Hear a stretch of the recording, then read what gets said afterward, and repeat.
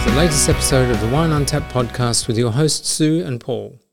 So this afternoon we're talking about attitudes and behaviours towards ageing, the ageing process. It seems that most people are in a position where they hit their late 50s, early 60s and they're considering retiring, they're starting to wind down, can't teach old dogs new tricks and those sorts of things. And yet when you take a rational look at things, that's not always the case. Good afternoon, Susan. What do you think about that? It's interesting because I think you and I have started to think about it quite a lot lately. Yep. You've got a big birthday coming up next week where you'll turn 60, and I hit 61 this year. And I would say the pair of us have probably got more irons in the fire and projects on the go than we've ever had before. Yep. And it feels like a really exciting time to be alive. Yeah. So you dug up some information about self-esteem, which might be a reasonable starting point. Why do people have a misconception about 60? Okay, so this is a psychological study about people who are hitting 60, and it shows that their self-esteem peaks at around that age, and there was 3 different factors that actually promoted that. One was that many people have achieved some sort of professional success by the time they're 60.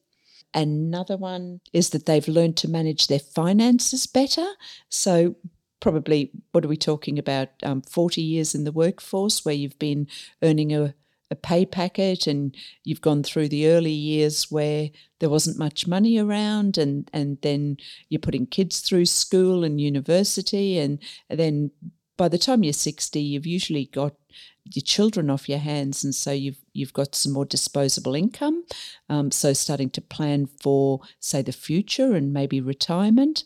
And then the third one is that because your children are off your hands, you've usually got a bit more leisure time than you've had previously. So that gives you more time to, say, have some hobbies, get some more physical exercise in, read some more books, watch more movies, spend some more time developing strong social connections with people, just those sorts of things. So that's one side of it. On the flip side, I'm not so sure about the self-esteem thing, because I've heard people talking about starting to feel as they get a bit older that they start to become invisible. Oh, okay. So usually, I don't know about you, but I'd be glad to be invisible in certain areas of my life. Oh, you're talking about that birthday gift you get when you turn 50, which is the spare tyre around your middle. Just wait till you're 60. Yeah. Okay. That comes with a whole different set of comes birthday gifts. Comes with an inner tube as well, does it? That's when there's some aches and pains start to come around as well. Really? Yeah. Now, talk to me about being invisible. Okay, so I hadn't experienced it myself, but a friend of ours had said to me, I'm going back about 8 years, when she was in a very senior position within government, that she kept feeling as if she was being treated as if she was invisible, not in her work life, but actually in her private life. So I found this interesting and started to sort of explore it a little bit more with her.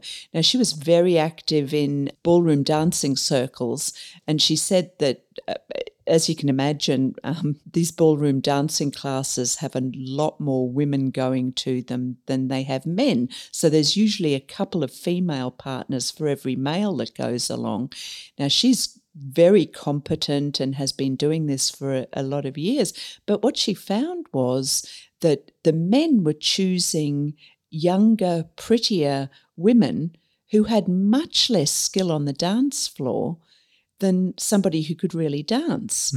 And I just hadn't come across this before. And so we discussed it at great length, and she had started to find it in other areas, such as, going into a coffee shop and trying to get served, or trying to get served at a bar, whereas I'd never come across this before until about 4 years later, when I was in a big department store and I had a high need for a MAC lipstick. And the shop assistant came over and said to me, "Can I help you?" And I said to her, "Yes, I was here to buy lipstick." And with a very nonchalant wave of her hand, she said to me, "Oh, yeah, the lipsticks are over there." So I turned on my heel, walked out, went to Mecca and spent $200 on everything but a MAC lipstick. And it was the first time that I'd noticed this happen. Yeah. But I wonder how many other people allow that kind of attitude to determine how they feel about themselves, their self-confidence, their self-esteem and their aging. Yeah. So this sounds like a bit of a dichotomy, doesn't it, in a lot of ways? Because on the one hand, it's 60 of these studies, and we'll list the paper in the show notes, but on the one hand, self-esteem peaks at 60, and yet on the other hand, there's this feeling of becoming invisible or being discounted. So it's kind of interesting, isn't it, when you think about it? And it comes down to the individual, surely, in terms of the fact that if you can either do what you did. I mean, in a lot of ways, you've proven that it is that your self-esteem was high enough to turn around and go, so I'm going to go somewhere else and I'm going to buy what I want to buy. You know, whereas if your self-esteem wasn't so strong, that you might have just accepted the poor service. Yeah, I mean, it comes down to a choice. I think is what I'm saying. It does come down to a choice, but one of the things I think I've noticed is that a lot of department stores, especially in, say, the cosmetics area, have very young people working there, and I think they relate to other young people. Yeah. And, well, as you know, I follow and have bought makeup from a UK company called Look Fabulous Forever. Now, Trisha Cudson was a woman on her own. She found at 65 that she was retired from a corporate job.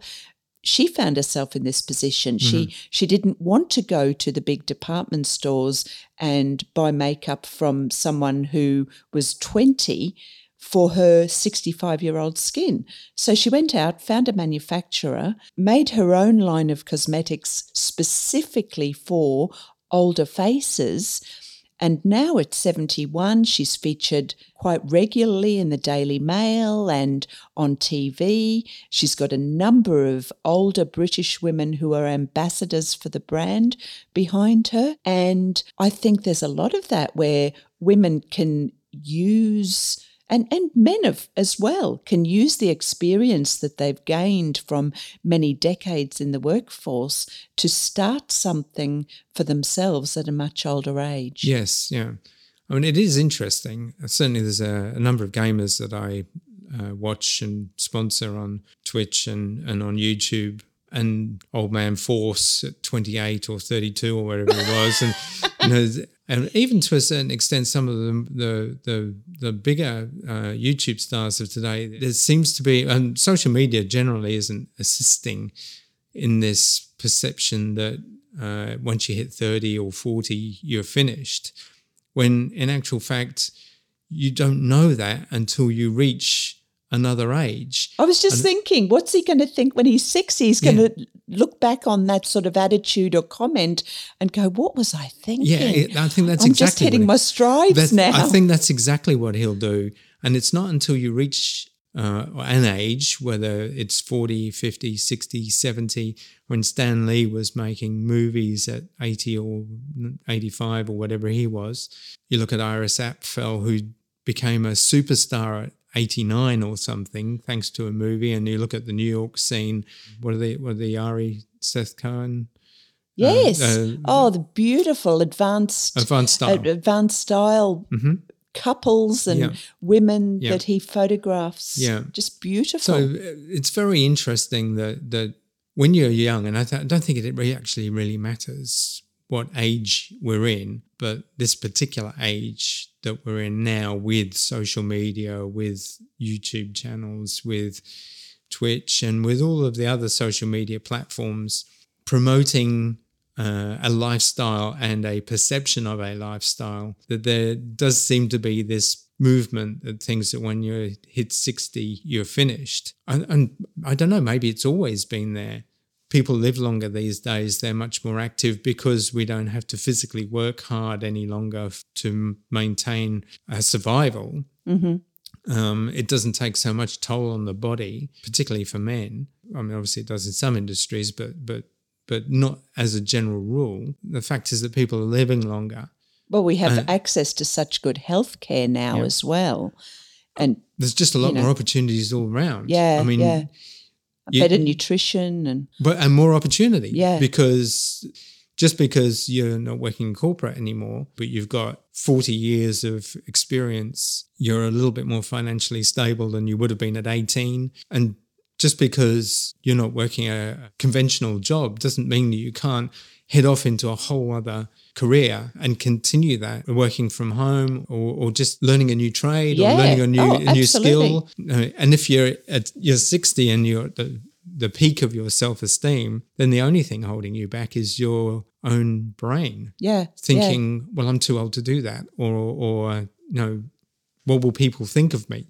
Yeah, I think we've kind of got it the wrong way round. Yeah. Instead of looking at 60 and looking at 65, and then maybe people out there will be going, oh, yeah, well, they're just in denial. I don't know. But I don't care. I don't care what anyone thinks. No. If I'm in denial, I'm in denial. Yeah, frankly, I don't care what anyone thinks either. But you find yourself in a position where you've got a lot more income and a lot more opportunity and a lot more time to actually put into something new. You actually do have the time to learn new skills and different skills. You have more opportunity to travel. I mean, let's face it, as a family of 4, if you're traveling as a couple, you've halved your traveling costs straight away. Yeah, absolutely. If it's just the 2 of you. So, hence the podcast, I think. But even outside of travel, there's so much free opportunity to learn. So even if you don't have the level of income, the libraries offer so much. I even found the other day Harvard offers free courses over the internet.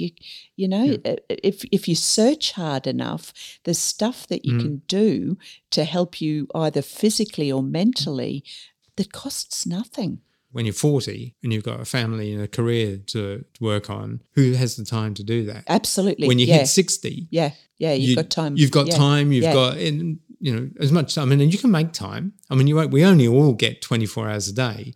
It's just a question of where we choose to put it. Yeah, absolutely. I remember when I was 42 and I signed up to go to university, and I asked somebody, so how much time is this going to cost me a week? And I was already working full time, and they said, oh, well, you'd probably have to put 10 hours per week per subject into it. So that was 20 hours that I didn't have before that I then had to find. Yeah. And as a family, we banded together and we found that time for me to be able to do that. Yeah.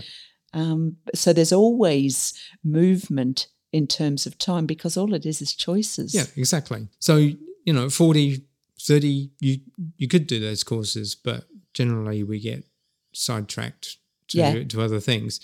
But at 60, you're not so sidetracked. Mm-hmm. Even at 55, you have an opportunity to still choose what you're going to do, but the choices are potentially a little bit easier. So staying mentally active is one of the things that I think we really need to stick to, but also staying physically active. So by that, I don't mean going to the gym regularly, but I think I really do, and you know this, I've always believed that if you don't use it, you'll lose it. Mm-hmm.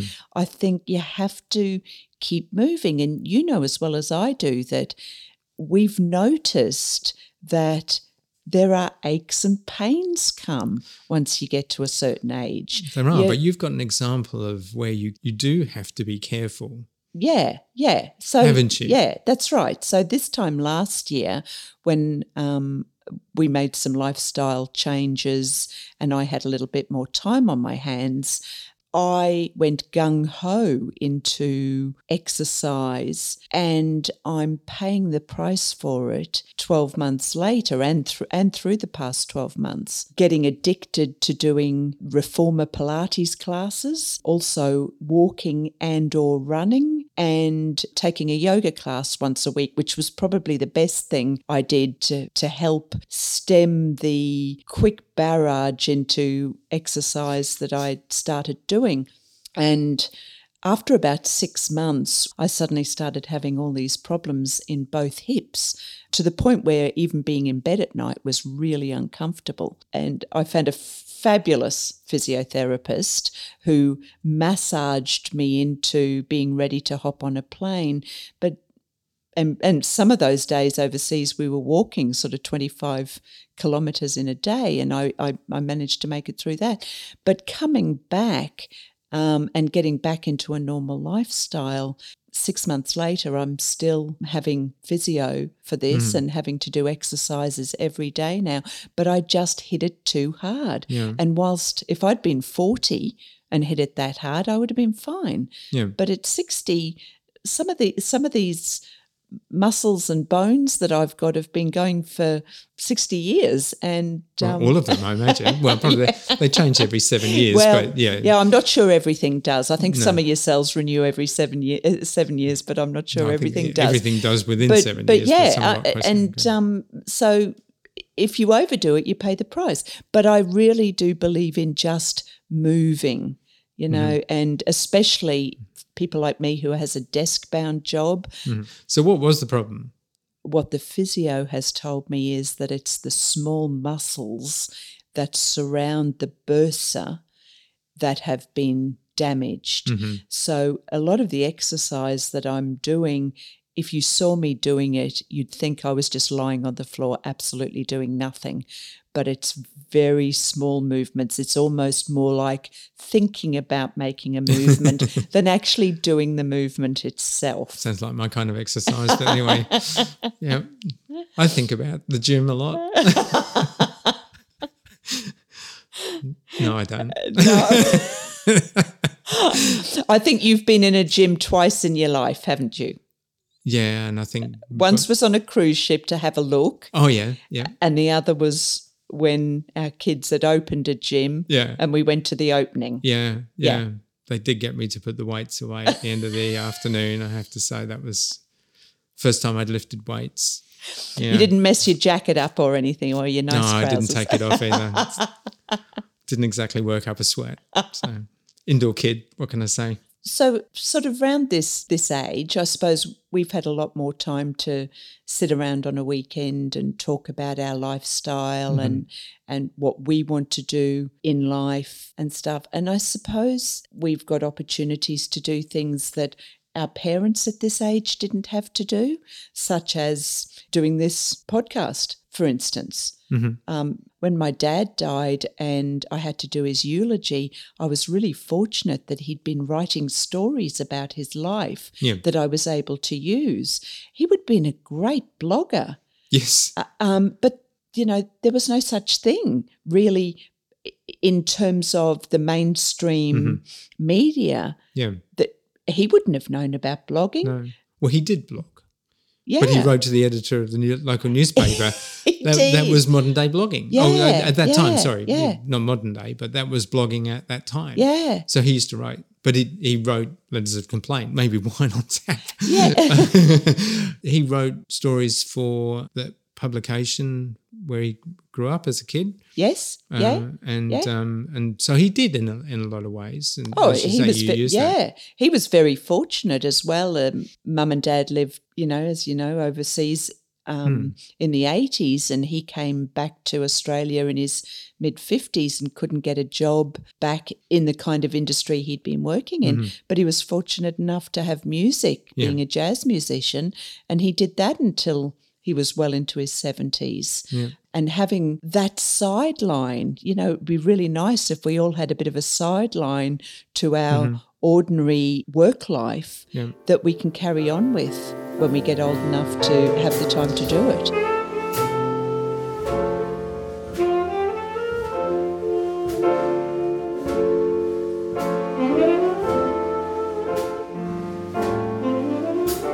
Yeah, interesting that in a lot of ways that's more important today than maybe it was back in the day. Whereas before it was, I guess it was an opportunity for him to earn a bit more money. It was a distraction from his workaday job. Yep. But today there are so many opportunities that perhaps whatever passion you have, if you can find some way to forge a career from that, there are a lot more opportunities today than there have ever been. Yeah, yeah. And a lot of it is about, and this is away from attitude about aging, but it's attitude to what you do as well, whether it is your day-to-day job or something that you do as a sideline. Yeah. I was listening to Oprah Winfrey the other day, and she was saying that back in the early days of when she was working in TV, she'd stopped and picked up one of the janitors as she was driving to the studio one morning, and she had him in the car, and she said to him, how do you like your job? And he said to her, I absolutely love working in TV. Yeah, awesome. And I just thought that was brilliant, you know, and he would have, for somebody like her as well, who has that kind of attitude to everything she does, she just picked up on it so well. Yeah.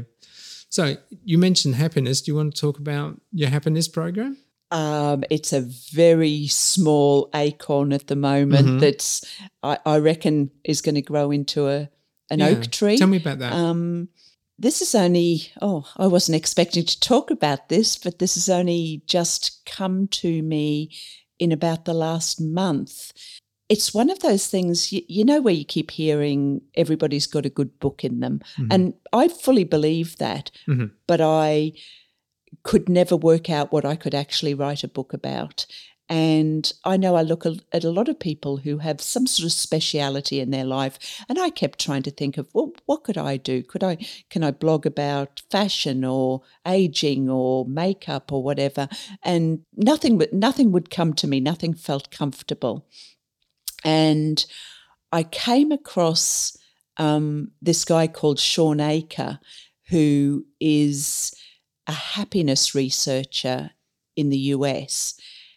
And I have absolutely not only fallen in love with him, but he has sparked within me something that feels like a really comfortable set of clothing.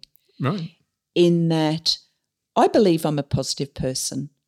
I think my happiness base level is relatively high. And I generally look for the most optimistic viewpoint. I would never call myself a pessimist. I think I'm an optimist. That doesn't mean I'm happy all the time. It doesn't mean that I don't have problems or get upset about stuff or get angry about things. But generally my baseline, I think, is a little bit higher than other people. And I see this as something that I can not only do as a sideline to my own job, but that I can do into the future, because I honestly believe that it's one aspect of human nature that is like throwing a pebble into a pond. If you can give somebody a smile or a word of thanks or just an uplifting compliment, it's like throwing a pebble into the water that ripples out for we don't know how far. Yeah. So when you say it, what do you mean? Do you see it as a program or as a course, or do you see it as an attitude and a behaviour? Do you see it as... Can I say yes to all of those things? Yeah, sure. At this point in time, I see it as something, as I say, it's in its real infancy stages. But I think I can see it as a course, a lecture tour, a blog, yeah, all of those things. Yeah. So again, what is it? Is it how to become happier? Is it how to enjoy life? Is it how to succeed at work through happiness? How does that manifest itself? Again, I think it's all of those things. You're obviously passionate about this because you're tearing up there. Yeah. At the moment for me, it's a feeling. Yeah, okay. It's a feeling that I've got something that I can share that I actually haven't formulated into what it's going to be. Okay. And I'm very fortunate in that I have a group of people that work in my organisation that I can use as my guinea pigs, and they've put their hands up and said that they're prepared to do that. Yeah. And at the moment, I'm looking at the top of the iceberg. Yeah, right. So do you have any examples? I think there was Sean Aker tells a story about a hotel, about how this happiness thing works. Yes, so that's the 10-5 rule that the Ritz-Carlton works on in America. So if you're 10 feet away from somebody, the training is that you smile at them. Yep. If you're 5 feet away from them, you say hi or hello. So I see how that works in a hospitality situation, but you work with a firm of accountants. You got any examples about how that might work with professional services? So what happened was Sean actually went into an American hospitals group and was asked to try and help them because their revenues were falling. Yes, right. And he decided to use what the Ritz-Carlton does in one hospital. So he started talking to those in the leadership positions about doing this 10-5 rule. 10 feet away, you smile. 5 feet away, you say hello. Yeah. And the doctors who were paid big money by the hospital to save people's lives all said, no, we're not going to do that. You pay us to come in here, look after people, save people's lives. We're not prepared to play your 10-5 rule. So what they did was they worked with everybody else, the nursing staff, the admin staff, the janitorial staff, and they got them doing it. And then pretty soon what they noticed was the doctors were joining in as well. Right. But it then went further than that.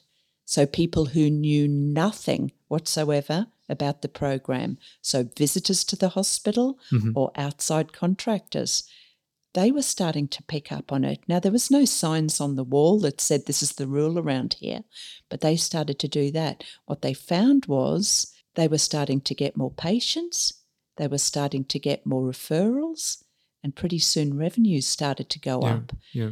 So there was this knock-on effect based on one very, very simple program. Was there any impact on healthcare as well? Yes. So okay. yes. So survival rates were starting to go up as well, right? Because attitudes had been changed. So people with a more optimistic attitude to their healthcare, were starting to show the signs of that. So that was the knock-on effect. Yes, right. So how can I use that in an accounting form? Okay, really interesting.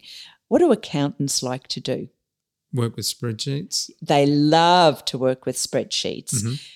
They love to have an office to themselves because they don't get bothered too much. They love to sit for hours in front of a screen and not talk much to co-workers. But what I found was where I work, I was actually having trouble getting some of them to make eye contact with me when I passed them in the hall.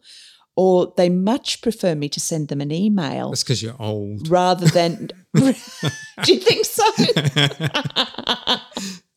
No, I think I'm just annoying. I'm just this noisy, bubbly person who prefers to speak rather than send an email. So imagine the knock-on effect as we go through this with our firm doing it on what it can have with our clients. Because the wonderful thing about working in an accounting firm is it's not just the people that you've got in the accounting firm, it's the wonderful 1,000 or so clients that you've got who you can have that effect on as well. And then they go back into their firm and they're carrying with them some of the attitudes and behaviours that they've seen. Yeah, it'll be interesting to see how that goes and how you introduce that and to see what impact it has on the organisation and the client base. And I would like nothing more than to share that as it goes on, because I think when you start talking about something when it's in its absolute infancy, you really can start to measure the outcomes as time goes on. Yeah, for sure. Yeah. So we've come a long way from just ageing, but I think at the end of the day, it comes down to perceptions, self-perception, self-fulfilling prophecies in a lot of ways.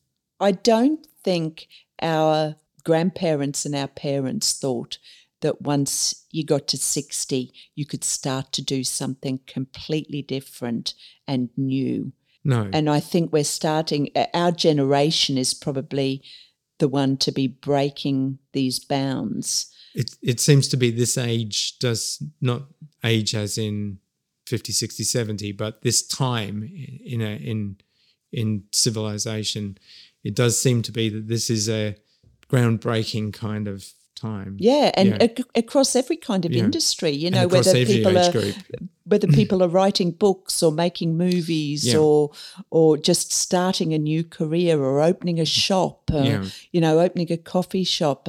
There's a UK model called Nicola Griffin, who's 57 now. She started modelling at 53. Yeah. You know, women my age, we want to see clothes on other people our age. Yes. We don't want to buy stuff that 20-year-olds are wearing. No. 20-year-olds want to wear stuff that 20-year-olds are wearing. Yes. Interesting that even in this day and age, this idea of demographics, whilst it's being used for profiling, it's being used negatively for profiling, or you're not in this age group, therefore we're not selling our product to you. It's not about that. It's about realizing that there are gaps in the market. Interesting, we're not there yet. I was reading a blog from 99U, which is the one of the creative outlets for Adobe, and they were talking about this graphic artist who started late in life and who at 40 decided that they were going to try their hand at graphic design, and by 50 has become one of the leading lights in graphic design, as if that was a late start in life. Yeah. And yet, in my experience, you don't know these things until you reach the age. Yeah. And in my opinion, is that every age you look back and realize how little you knew. So at 40, I look back and realized how little I knew at 30. And then at 50, I look back and realized that when 40 sailed past me, I didn't even notice. At 50, I look back and realized how little I knew at 40. You know, and as I'm approaching 60, I'm looking back and going, I don't feel limited by age. No. I wonder if we could become more introspective around this age, though, whereas when we were 40, we were so busy bringing up kids and forging a career and doing everything. We never took time to think about what was going on. No. You know, we took time to talk and, you know, but yeah, it was a very fast-paced life. Yeah, but I think that's the point I'm trying to make, is the fact that you look at it at 60 and you've got more time to contemplate things. You've got more experience that you can draw on. You've got more time. You've got potentially more money. The only thing that really gets in your way is that perception that you're finished. Any closing thoughts? Stay active, I suppose, is the thing. Don't view older age as the end of the end of the journey.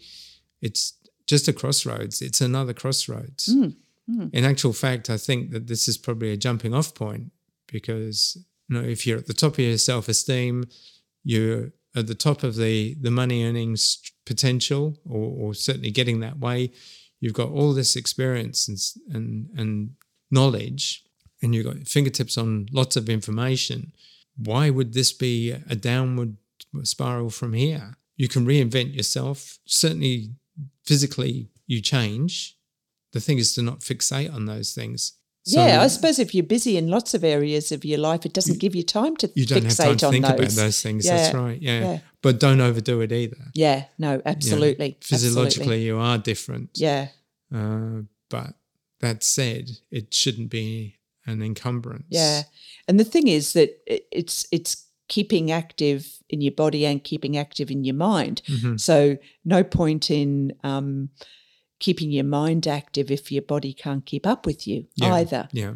It's a balance between the two. Yeah. There's just so much opportunity today. Yeah. I think we are at the absolute best time. And that's not to say that in 10 years' time it won't be the best time yet again. Yeah, that's what I was going to say. it is the best time right now. Right now. Yes, now is the best time, now has. Yeah, absolutely. Yeah, because yesterday's the past and tomorrow's a promissory note. You can't fix anything from yesterday, and you don't know what tomorrow is going to bring. All you have is today. So use it wisely. Yep. All we're really doing is talking about attitudes to aging. Yeah. Isn't it? Yes. Let's boil it down to that. Yeah, I think so. World attitudes to aging. Oh, and personal attitudes towards aging as well. Yeah. Because how your attitude, we've always said attitudes, values and behaviours, what determines your quality of life at the end of the day, whether it's success or longevity or whatever. If you have the right values and the right beliefs and the right attitudes, then that makes all the difference. So it's not just how much do you buy into the self-fulfilling prophecy that once you get to a certain age, you're finished. And the harder you buy into that, then the less likely it is that you're going to survive to an older age because, well, you know, everyone reckons that you're finished by 70, so you're winding down when in actual fact you're peaking at 60. Okay, well, we might leave it there. Thanks for joining us, and we look forward to your company on the next one. Yeah, and send us your questions.